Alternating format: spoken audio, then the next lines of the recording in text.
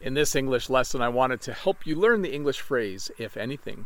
This is a little phrase we use when we introduce the opposite to the current idea. Here's an example. If Jen and I brought flowers to market and we didn't sell a lot, you might think we should bring less flowers. But if anything, we should probably bring more flowers so that our display is more colorful and people are more attracted to it and come and buy more. So it's when you introduce the opposite idea. You might think to yourself, on a hot day, it's a good idea to spend a lot of time in the shade. But if anything, it might be better to spend a lot of time in the hot sun so that you get used to it. That's kind of a bad example. Don't spend more time in the hot sun, but you get the point. I was introducing an idea which was kind of the opposite of what was being said. The second phrase I wanted to teach you today is the phrase, anything goes. This means that there are no rules or expectations. At work, you might have to wear a suit and tie, but your friend might work somewhere where anything goes. They can wear whatever they want. You might say to someone, are there any things you don't like when you get a pizza? And you can say, oh no, anything goes. I like all of the toppings. Put them all on. I've never had a pizza like that. I should try that someday. But anything goes means that there's no rules or expectations in a current situation. So to review, if you say if anything, it means that you're going to introduce a contrary or opposite idea to the conversation. And when you say anything goes, it means that there's no rules or expectations or things that you have to do in a certain situation. Anything goes. Hey, let's look at a comment from a previous video.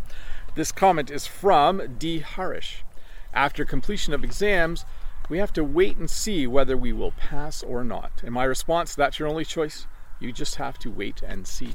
As a teacher, I'm keenly aware of this. When I give an exam, my students just have to wait and see what their grade is.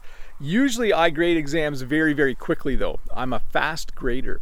On a day when students write an exam, I usually have it graded the same day. I don't like to make students wait, so I try to do it as quickly as possible.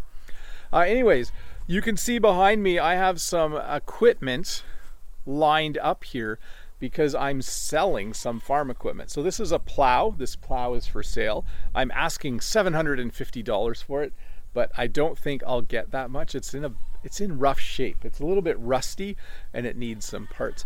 This is a mower that goes behind my small tractor, and I don't need this anymore because my son actually has a couple of lawnmowers and he does it as a little business. So he mows some of my lawn now. So that's handy. So that's for sale too. I'm asking $1,600 for this, but you can see a person came to look at it this morning and they didn't like all of the rust on it, so they weren't willing to pay that much. So that's okay. And this piece of equipment is called a haybine. It's for cutting hay out in the field. I think I've even posted pictures in the past of me using it, but I don't cut my own hay anymore. The neighbor comes and cuts it with his brand new machine. So I thought I should sell this to someone else and see if they could use it. I'm asking $6,000 for this, but no one has called on it. So I think my price is too high. I think I should reduce the price a little bit at some point because I haven't had any offers. This, I had someone call immediately the first day I listed it for sale, and this no one has called about either. But plows are usually used in the fall, so it's possible that it's just not a popular item right now. Anyways, I hope you're not too bored when I talk about farm equipment, but it's just part of my life. Hope you're having a good day. I'll see you in a couple days with another short lesson. Bye. Hi, Bob the Canadian here. Thank you for listening to this English podcast lesson. If you would like to support me in the work that I do as an online English teacher, please visit patreon.com/BobTheCanadian.